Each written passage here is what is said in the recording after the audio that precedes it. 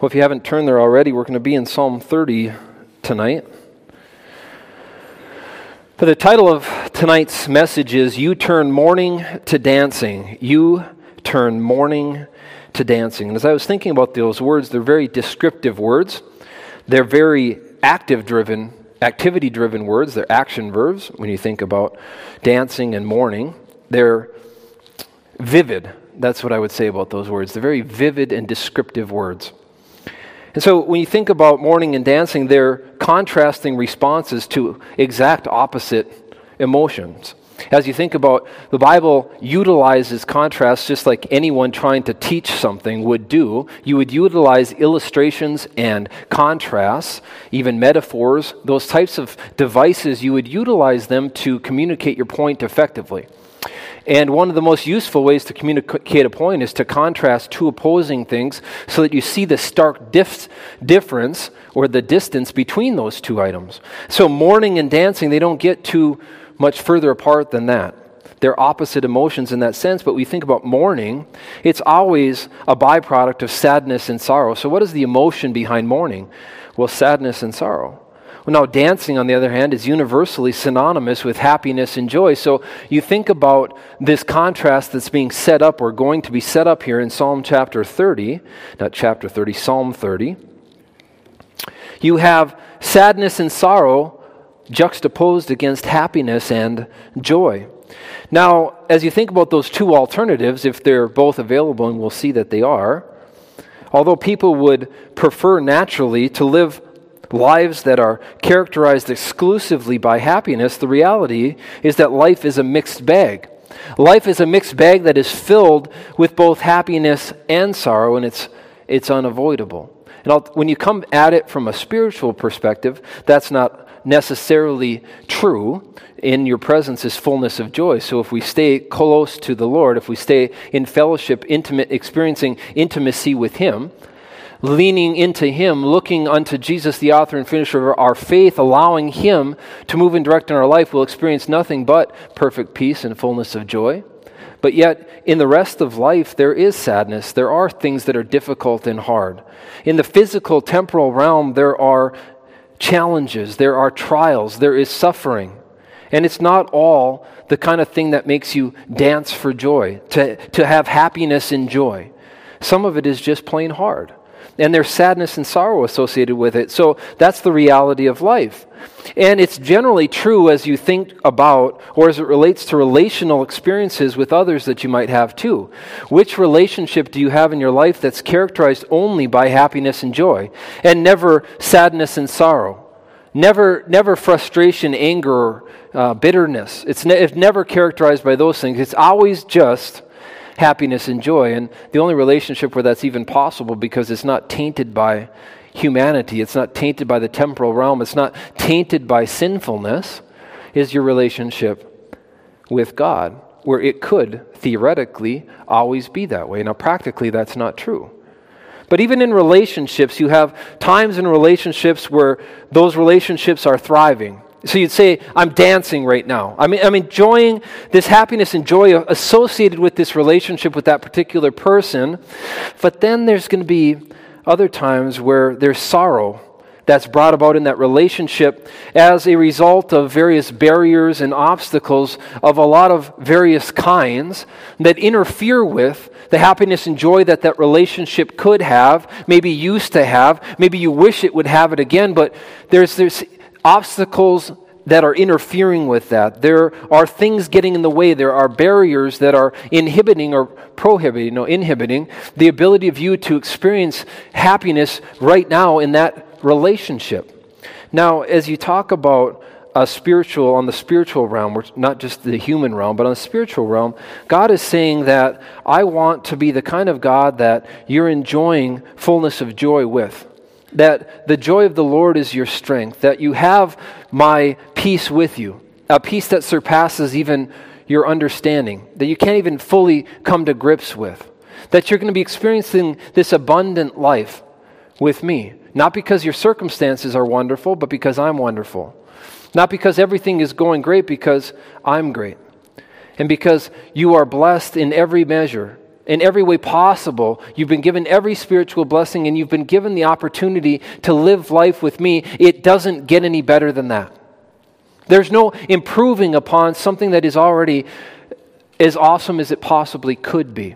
And so God wants us to learn that. And David, though, is talking in Psalm 30 about this idea that in that relationship with God, just as in your relationships with people, there are obstacles and barriers that can get in the way of dancing, of having that happiness and joy that God wants us to experience with Him, where there's a breakdown in that relationship, where it is not dancing, but instead it is mourning. There's sadness and sorrow because there's been a breakdown in that intimacy, where there isn't that relational closeness like God wants there to be. And certainly you've experienced that in your life, as I have as well, where there are times where in my relationship with God, it's not one that's characterized by this happiness and joy because of the closeness and intimacy of that relationship. It's one of sadness in a sense because I'm not as near to God as I should be. He's sad and I'm sad. Sometimes I don't realize it. Sometimes you may not realize it. Many times as you see people struggle in their faith, in their walk of faith, you see that they don't have that intimacy or closeness with the Lord. Sometimes they're not even aware that they're suffering as a result. Sometimes the problem with the world's thinking, the world's deception, and the deception of the sin nature is that people can actually be distancing themselves from God and not be aware that that's actually it's a detriment to them, that it's causing destruction in their lives, that they actually are suffering because of it. They don't even know it. That's how scary deception is, especially self-deception. To be in a place where you're suffering spiritually, but you don't even know it. And you think everything's hunky-dory and everything's going fine. And the truth is there's this gaping, missing component in your life, which is the most important of all, which is this close intimacy with God. So David in Psalm 30, he's going to poetically describe the restoration to a joyful state of relationship with God from a state of previous despair that he found himself in. So when you find yourself in a place of despair in that relationship with God, is that the end of it? No. God's in the business of restoration. He's in the business of taking mourning and turning it into dancing, which is the title of our lesson here, our message tonight. So turn to Psalm 30 if you're not there. I'm guessing most of you are there. But let's just read it. It's not overly long, 12 verses. Psalm 30 verse 1, I will extol you, O Lord, for you have lifted me up and have not let my foes rejoice over me. O Lord my God, I cried out to you and you healed me. O Lord, you brought my soul up from the grave. You have kept me alive that I should not go down to the pit. Sing praise to the Lord, you saints of his, and give thanks at the remembrance of his holy name. For his anger is but for a moment, his favor is for life, though. Weeping may endure for a night, but what? Joy comes in the morning. Now in my prosperity I said, I shall never be moved. Lord, it was by your favor you have made my mountain stand strong. You hid your face, and I was troubled. So I cried out to you, O Lord. And to the Lord I made supplication. What profit is there in my blood? When I go down to the pit, will the dust praise you? Will it declare your truth? Hear, O Lord, and have mercy on me. Lord, be my helper. You have turned for me my mourning into dancing. You have put off my sackcloth and clothed me with gladness, to the end that my glory may sing praise to you and not be silent. O Lord my God, I will give thanks to you forever. Let's look at these first three verses. Now in verses 1 through 3, we see celebrating answered prayers. David is celebrating answered prayers.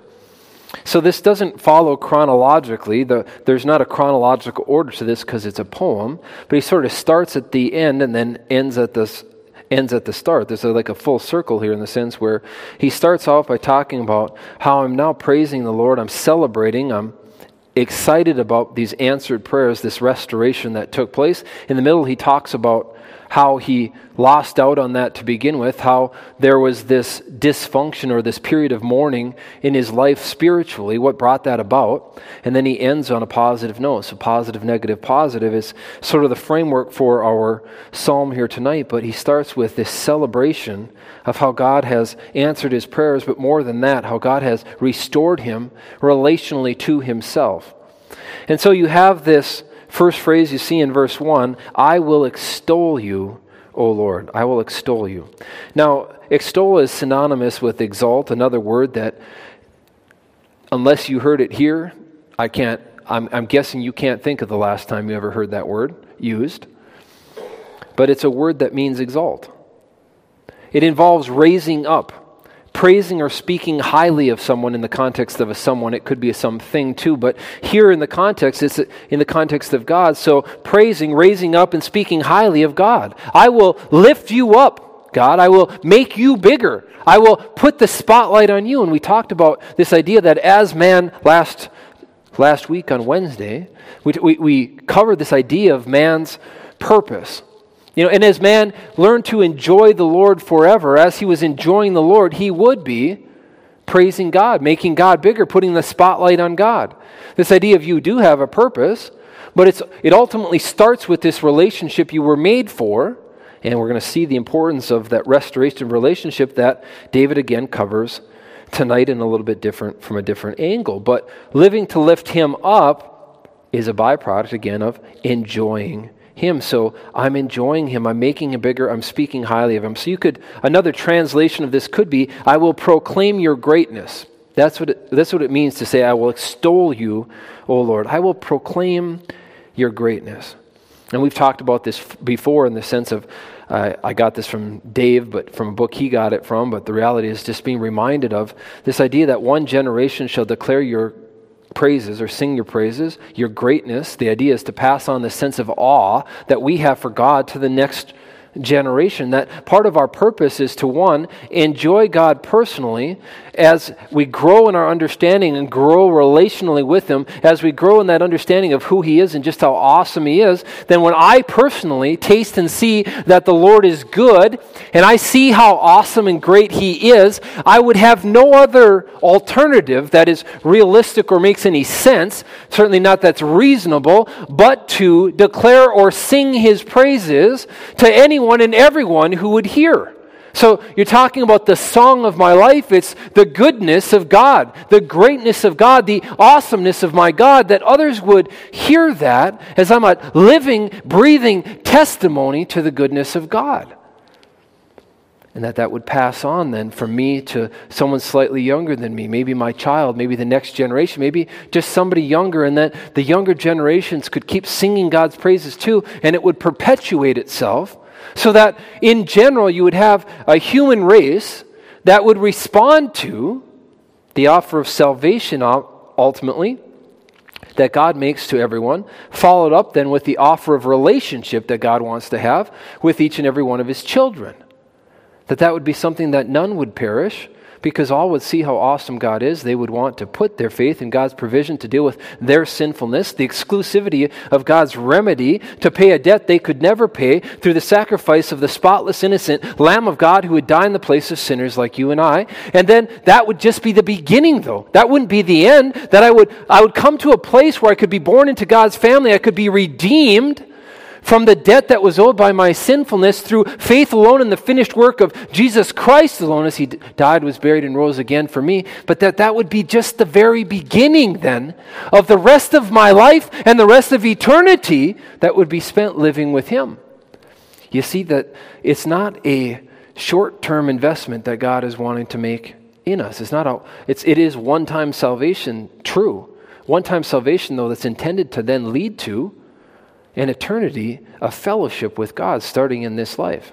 Now God says those who he justify, he will glorify. So it's automatic that one day, everyone who was justified, who put their faith in Christ's provision for their sinfulness and was declared to be in a right standing with God, every single one of those individuals, regardless of what happens here on earth, will be in a spot of intimacy with God one day.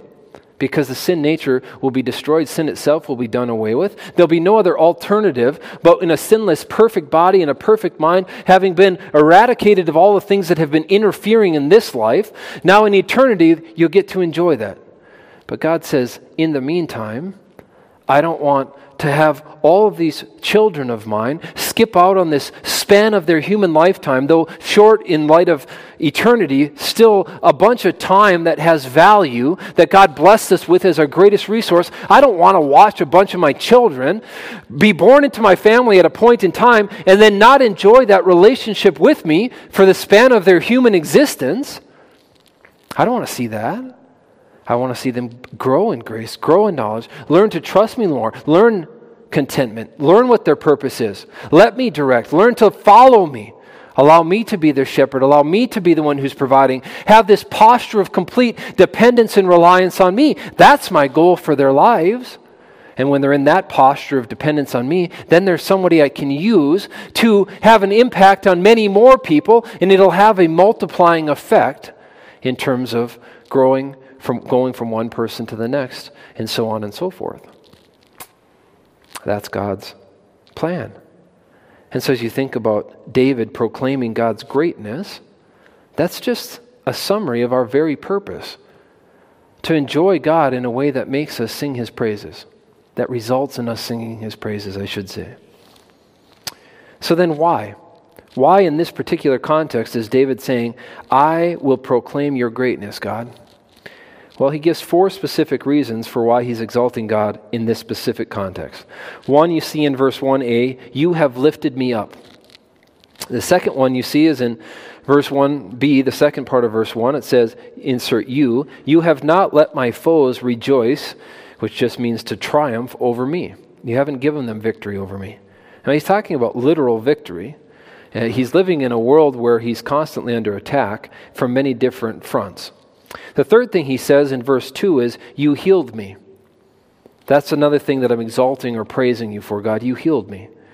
Now, you also have kept me alive in verse 3. So I'm going to proclaim your greatness for those 4 specific reasons. And I want you to notice as you look at those verses that all of the focus is completely on God and how He has undertaken. Consider the prevalence of the word you here. You have lifted me up. We're inserting that, but you have to insert it. You have not let my foes rejoice over me. You healed me. You have kept me alive. This isn't about man. There's nothing about God's word that puts the focus on man. The Bible, properly understood, always keeps the focus squarely on God and what He has done for a helpless and hopeless and hellbound man, and in the sense of sanctification or practical sanctification, a helpless and hopeless man, though not hellbound anymore, but one who without me can do nothing. All of the focus is on God and how He can undertake in our lives to produce something that could bring Him glory, something that would be useful in place of something that would otherwise by default be useless. You want to be useful, feel like your life has purpose? Then let the Lord use you. Let the Lord work in your life. Now you can be useful. Not in a temporary kind of a way, and in an eternal kind of a way. Sometimes people are so desperate to know, what is that thing that I'm going to be praised for, or that people are going to appreciate about me, some usefulness that I have to society, or some usefulness that I might have at the workplace, or some usefulness that I might have in my recreational activities or to other people, maybe even in my home. I want to get a sense that I'm needed, that I'm important, that I matter. And a lot of people who give up on life, frankly, they give up on it because they feel like, I don't matter to anyone. I'm not needed by anybody. Because I don't feel needed or wanted or desired by anybody, appreciated by anyone, I'm going to just end it. The Christian never has to deal with that. I mean, you might have to deal with it, but not because of your thinking correctly. The Christian has the answer for his purpose. The Christian should know what he's all about. It's to keep the focus on God, to keep the focus on Him and what He can do for man when man was otherwise, again, helpless without Him. Now, the other thing I want you to note here is that God's intervention was preceded by David's posture of dependence. He had to get to a place where he could see that he was helpless apart from God intervening in his life, apart from God answering his prayers and God providing for him. He was in a place where he needed God. So look at the language you see there with the phrase, I cried out. I cried out to the Lord. No, I cried to you for help. Verse 2, I cried out to you. Now ultimately, I cried out to you for what? I cried out to you for help is the idea. You only cry, and the takeaway here is you only cry for help after you recognize your helplessness. You're not crying out for help because you think you have this all figured out.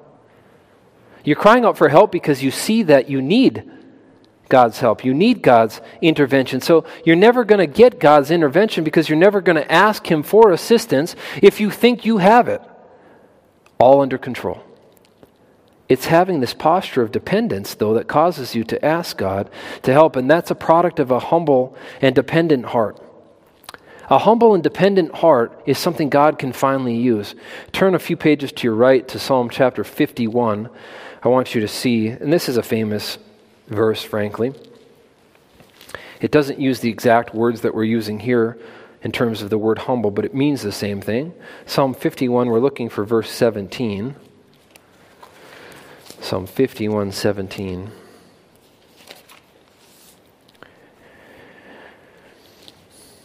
It says, the sacrifices of God are a broken spirit, a broken and contrite heart. These, O God, you will not despise. What is the posture, what is the mentality that God can honor? The mentality that God can honor is one that is humble. A broken spirit is not trusting in itself anymore. A contrite heart, a heart that sees that it's not been in the right in the past, that wants to be made right again, made whole again. That's what God doesn't despise. God despises what, though? Pride. He despises an independent heart. Because the whole message of the Bible is, you can't do this without me.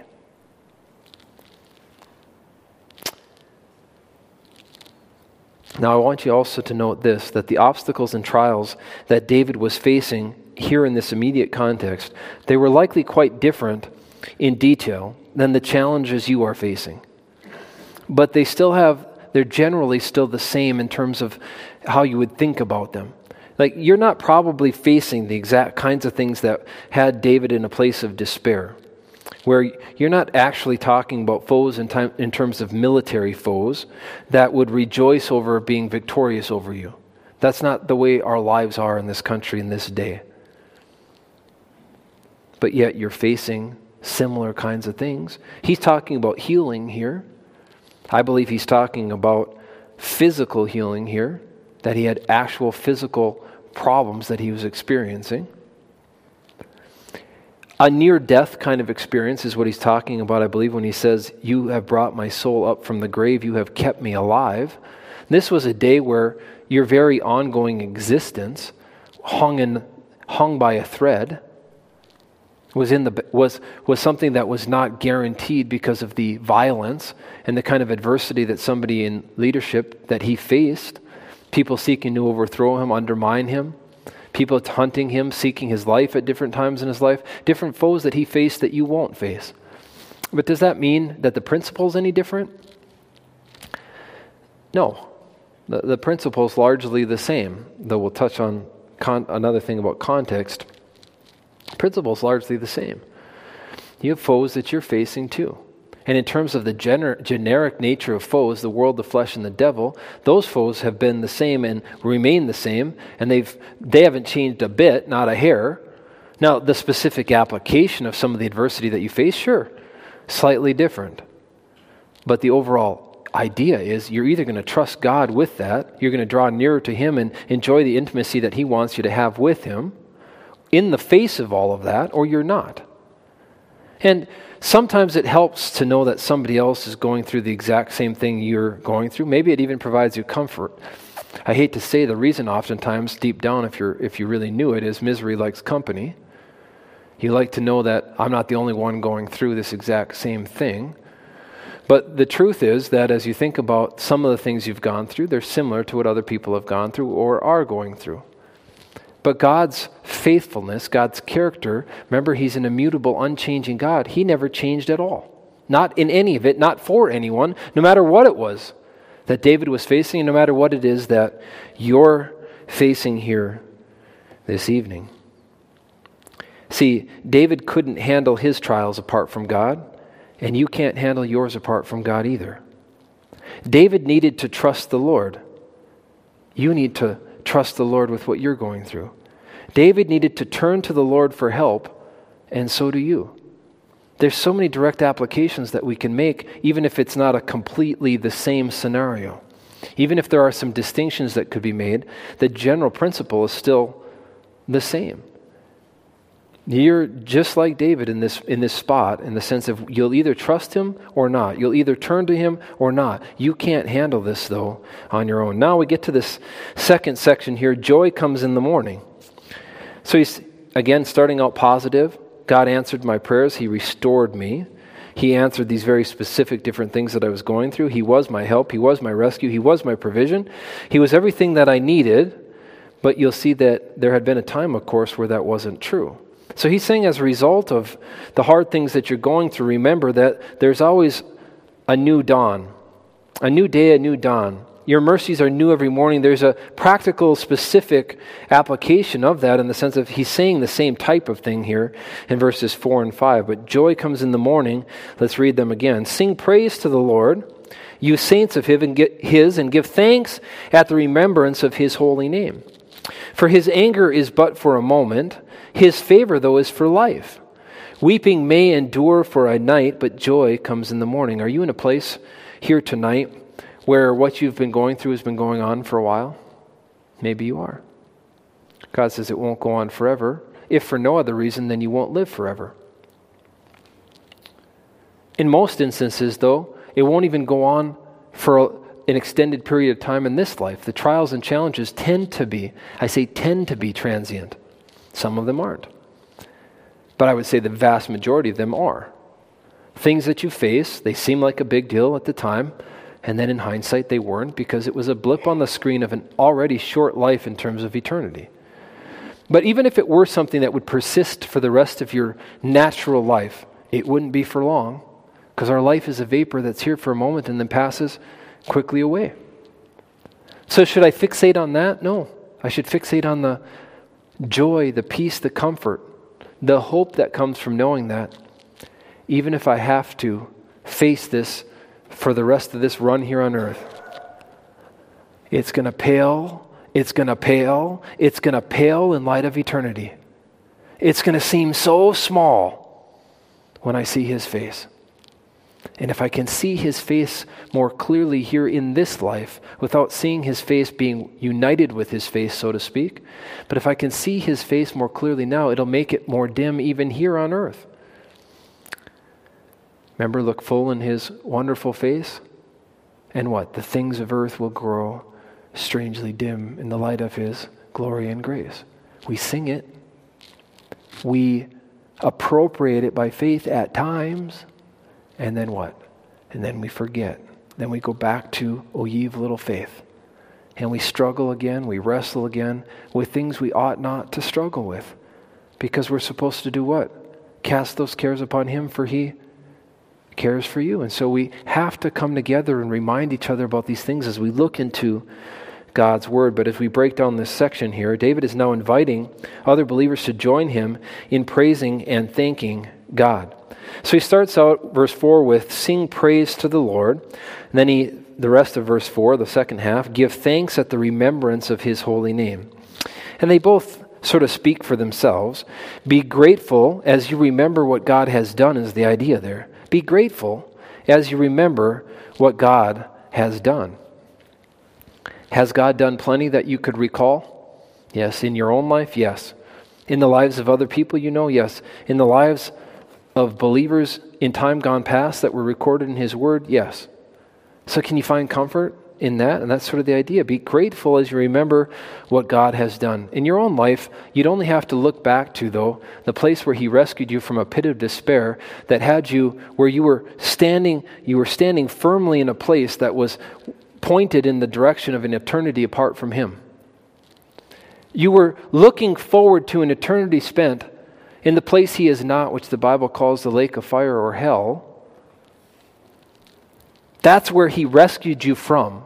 If you thought of nothing else he'd ever done in your life except for change your eternal destiny, wouldn't that be enough? Shouldn't that be enough?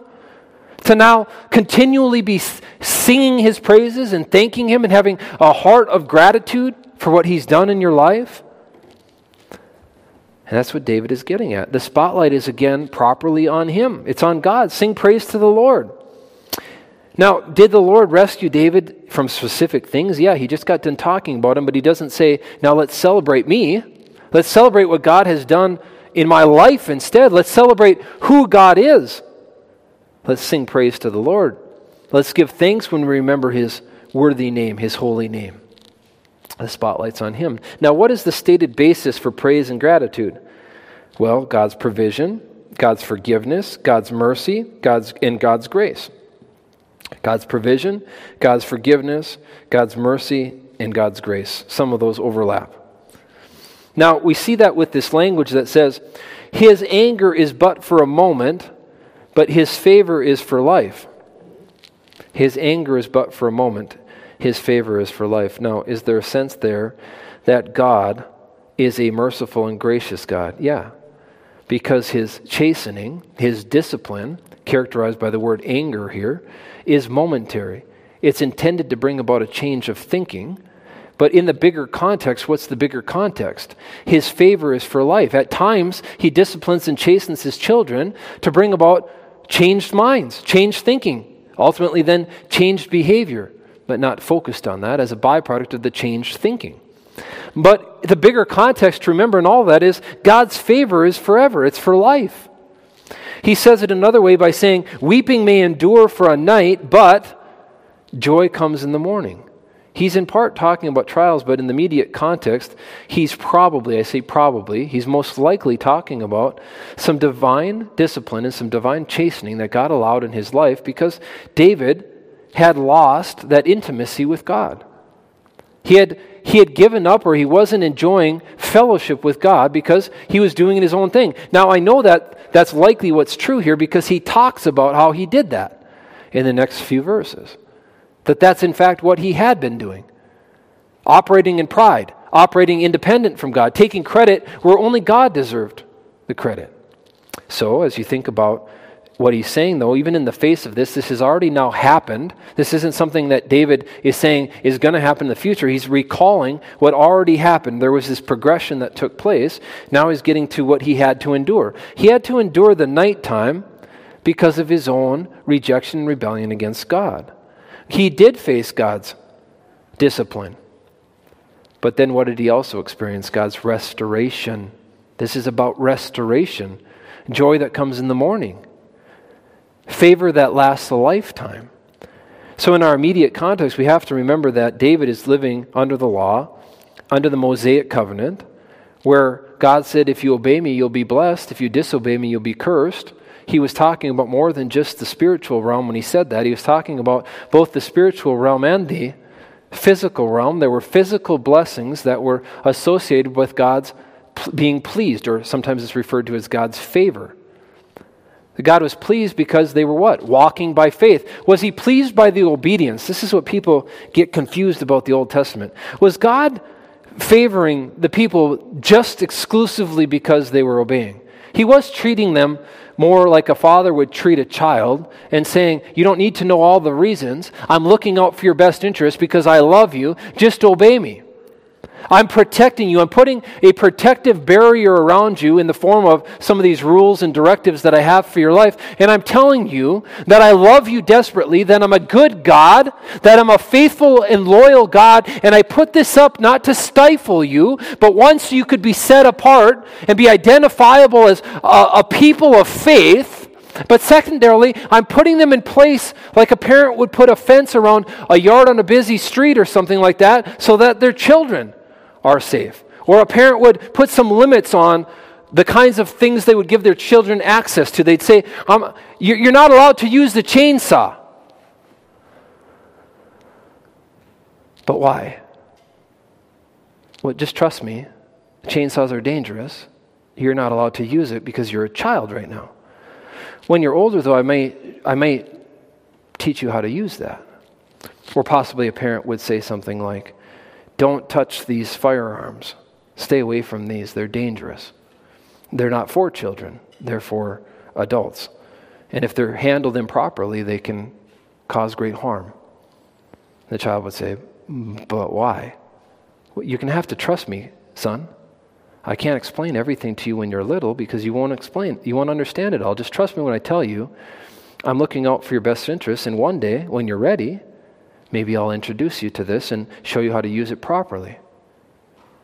And that was the function of the law. That was the function of God putting up a hedge, if you will, around this nation because they didn't have the full picture yet. They didn't have the full story yet. You hadn't had all of the ongoing revelation that God was going to reveal about the specifics of his plan of redemption. So that dispensation was characterized by God just saying, trust me. Just like this dispensation is characterized by God saying, just trust me. Just like innocence was characterized by God just saying, trust me. Now his house rules or how he dealt with people changed, but for David in the context of where he's living under the Mosaic law, God said, listen, you're going to please me if you can just learn to trust me, not because necessarily you're scared of me, although God is an awesome and fearful God in the sense of his power is absolutely overwhelming, and you can see examples of that at times in God's word. But he's saying, I want you to respond to the idea that I'm for you, that I care about you, that I'm instructing you in this way because it will benefit you. Now, it's pleasing to me, and I'm going to bless and honor the child that is willing to just obey. Now, at times, as a parent, are you able to reward or bless a sense, even in a physical way, a child that consistently chooses to trust you and obey what you said would be in their best interest? Is that pleasing to you? Is that something that you might even reward at times? The answer is yeah. Many parents do. I'm so thankful for how well you've been listening and how well you've been following my instructions for your life. I'm going to get you this thing that you don't deserve or need, but I just want to show you how thankful I am that you would just trust me with some of these things I've been trying to teach you. Many times parents do that. They might not directly say that, but that was sort of the idea here. And so, again, we have to remember that context that God says, I'm going to physically and spiritually bless you when you're willing to trust me, but there will be consequences associated with not trusting me and not obeying me. And some of that would involve unfavorable circumstances, opposition by others, physical ailments, and all kinds of those kinds of suffering or difficulties or trials. They were associated with God's dissatisfaction or at times discipline. God used foreign armies, he used plagues, he used disease, he used a number of different things to provide consequences to those who would not respond to his instruction and his direction for their lives. Now, he also promises that he will chasten everybody that he loves. Every son, he'll chasten them. There's the idea of divine discipline that is effectuated by God to bring about a change in your thinking and my thinking too. Now, sometimes I believe that God doesn't have to directly orchestrate any particular kind of discipline because we bring about enough hardships and trials and circumstances in our own lives that the consequences are already right there for God to just use to accomplish the purpose that he wanted to, which is to change our mind, to change our thinking. I don't think he has to necessarily go out of his way that often to actually bring about some kind of chastening or discipline for his children, because we're doing a fine job with that already, aren't we? Plenty of things that, whether it's the other people in our lives that are affecting us with circumstances and trials that could bring us back to the Lord, or it's our own choices that are causing us trials and circumstances that could bring us back to the Lord, how often would it be that God would have to come up with something different than those things? Isn't that plenty, don't you think? That's been my opinion. Tell me if I'm wrong afterward. There's lots of stuff that God can use to correct us in our lives. Turn to Hebrews chapter 12. I just want to remind you that there's the idea of God chastening or wanting to correct his children discipline them for their own good or use circumstances to bring about changed thinking, that's not limited to any one area or dispensation or time period even in the Bible. God has always been wanting to bring his children to a place where they could see and think the way he wants them to see and think. But Hebrews chapter 12 is one of the more famous New Testament passages about this. Hebrews chapter 12, verse 7 is where we want to pick up. It says, if you endure chastening, God is dealing with you in that moment as with sons. For what son is there whom a father does not chasten or correct? But if you are without chastening, of which all have become partakers, then you are illegitimate and not sons. Meaning if everybody else is being corrected because they are sons and you're not being corrected, then you're not even a son. Furthermore, we have had human fathers who corrected us. And what did it lead to? We paid them respect. It taught us something. It changed our thinking. Shall we not much more readily be in subjection to the Father of spirits and live? For they indeed for a few days, talking about human parents, they chastened us as seemed best to them, but he, God, he does it for our profit, that he never does it without a point or a purpose for our own good, that we may be partakers of his holiness. Holiness referencing sanctification, being set apart. Now, no chastening seems to be joyful for the present. Instead, it's painful. But nevertheless, afterward, it yields the peaceable fruit of righteousness to those who have been trained by it. It doesn't last forever. And it didn't last forever in David's life either. His anger is but for a moment, but his favor is for life. Weeping may endure for a night, but joy comes in the morning. The focus here is present, practical, relational restoration. That is what God was after in David's life, and that's what he's after in your life. That is always God's focus and priority. The restoration experience is likened to the morning light we see in verse 5. The light of morning brings with it what? Healing. The light of morning brings with it restoration and renewed blessing. That intimacy that's been restored with God. Now, as a result, what happens? Weeping is replaced with joy. And isn't that a wonderful experience? Maybe it's been a while since you've experienced that. Maybe you didn't recognize it even, where you were off doing your own thing and you were miserable. And then God corrected your thinking. And you had a change of heart and you got your focus back on him.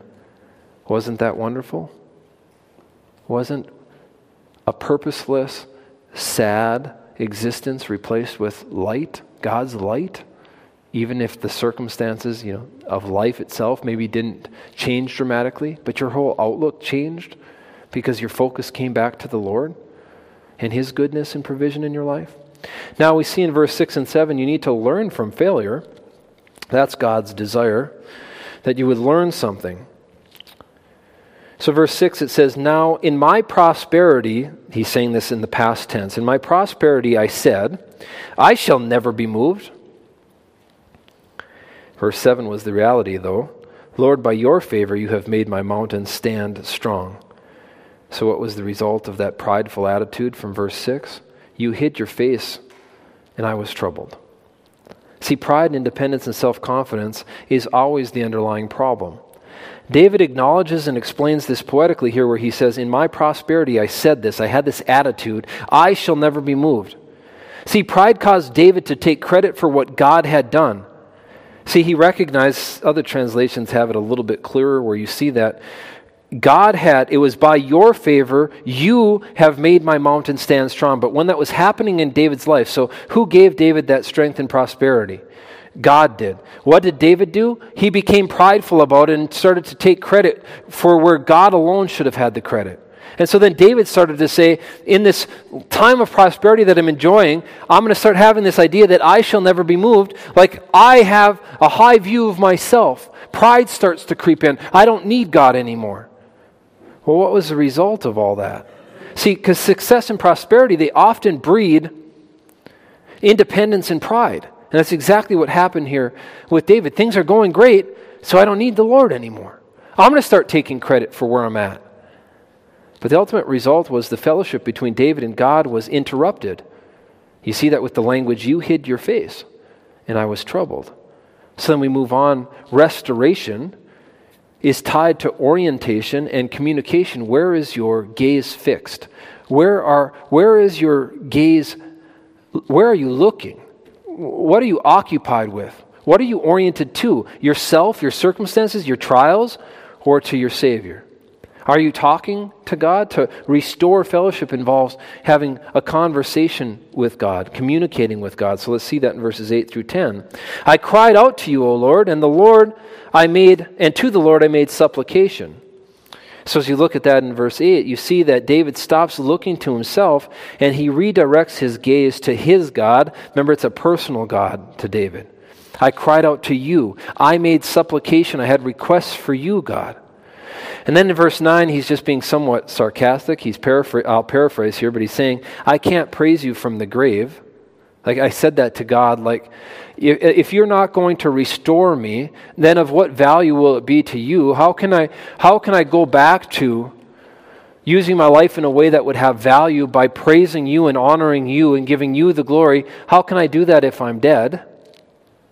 So won't you now that I see that I was wrong and have acknowledged that I'm wrong, and I'm crying out to you for help and I'm acknowledging my transgressions, will you come back and restore this relationship, Lord? Will you rescue me now, again in the context of the Mosaic Covenant, will you rescue me from these trials and tribulations that I'm facing as a result of my disobedience, of my rejection of you? Will you undertake so that I could survive this near-death experience that I found myself in? Now, we know that happened because he started out with, it's kind of spoiling the punchline with those first 3 verses. This did happen.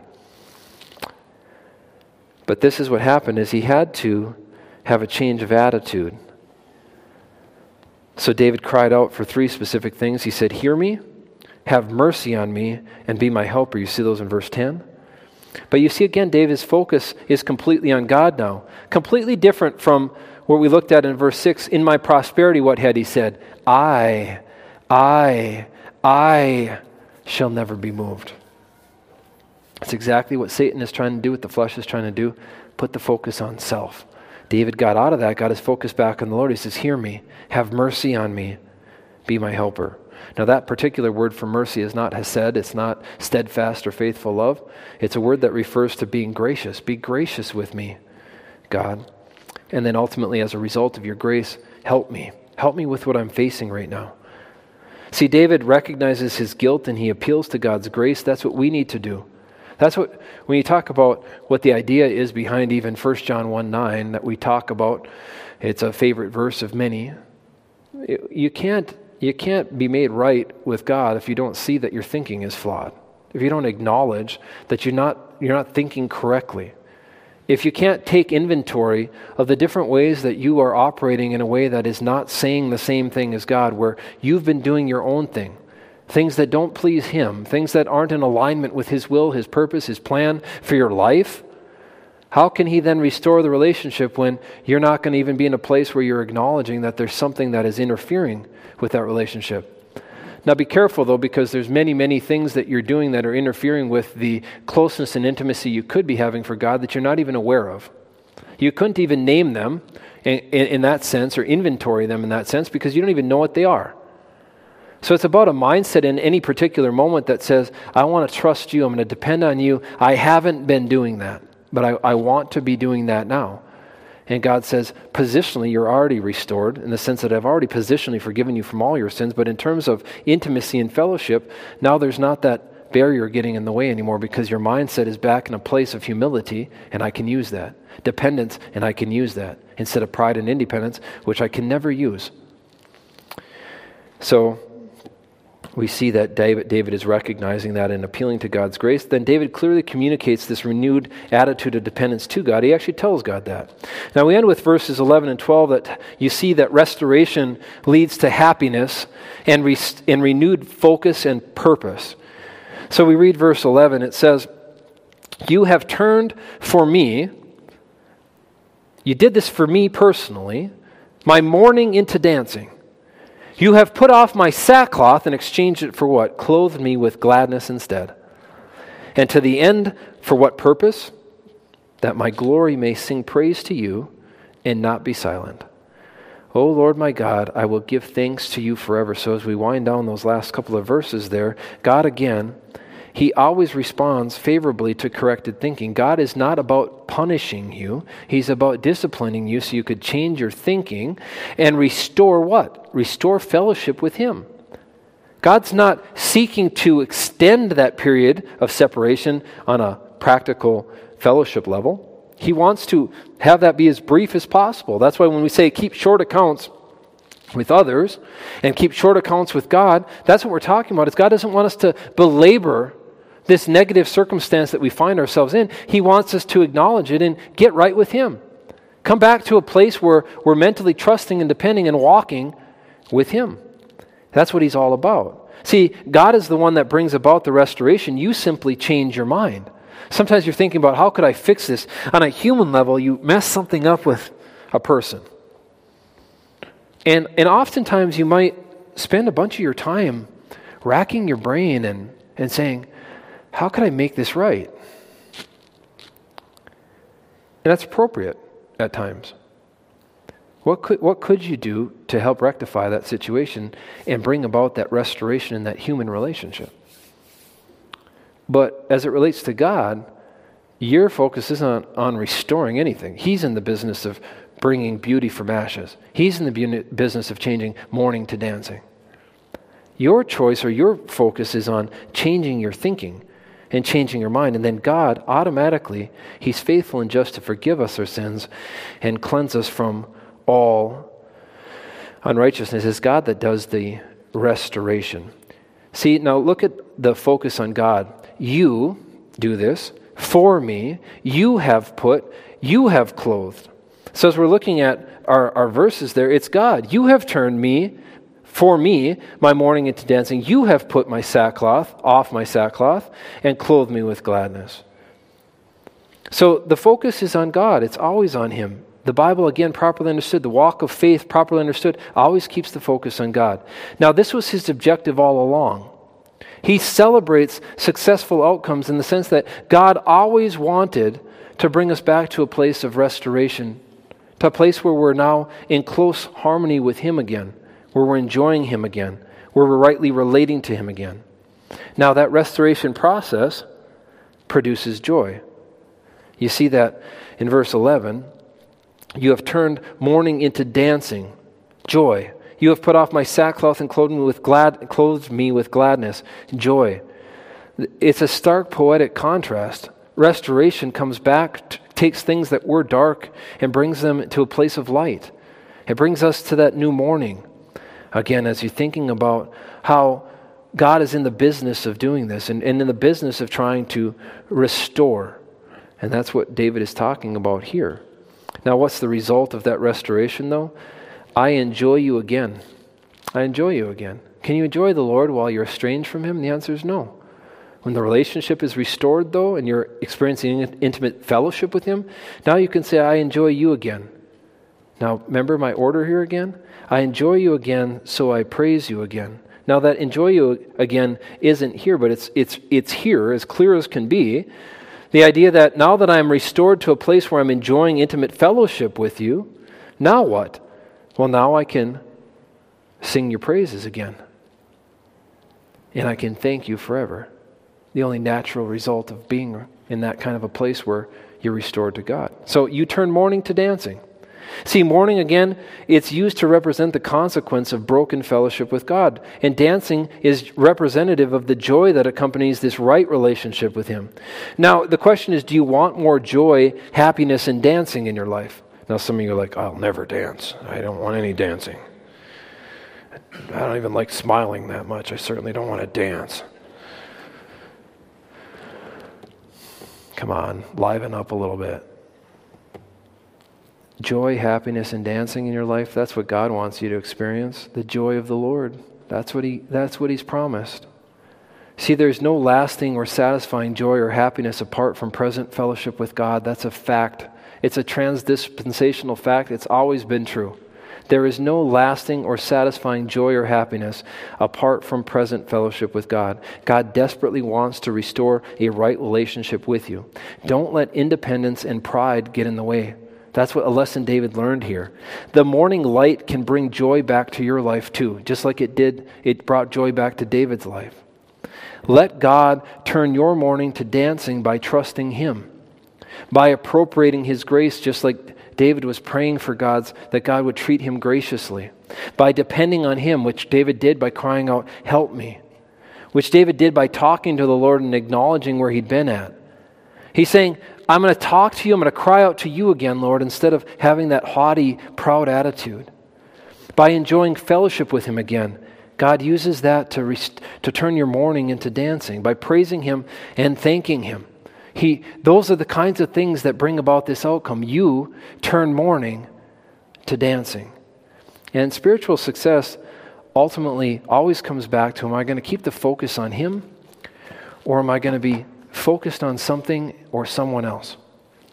But we have a God who can turn mourning to dancing, and we need to take advantage of that when necessary. Let's pray. Dear Heavenly Father, thank you for this time we could spend in your word. Thank you for your amazing love that was demonstrated through your willingness to make us right with you positionally through your death, burial, and resurrection on our behalf. Thank you, though, that you also made it possible for us to live life with you, and even when our intimacy with you is hindered, when there's things that get in the way, that you make it possible for us to restore that closeness to you.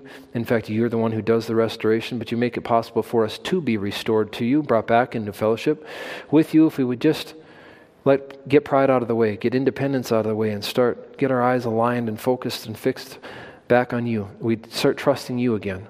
And we could acknowledge that we haven't been doing things, we haven't been thinking right, and we could have a change of thinking and say the same thing as you and agree with you, so that we could experience that intimacy again. Thank you again for these promises in Jesus' name. Amen.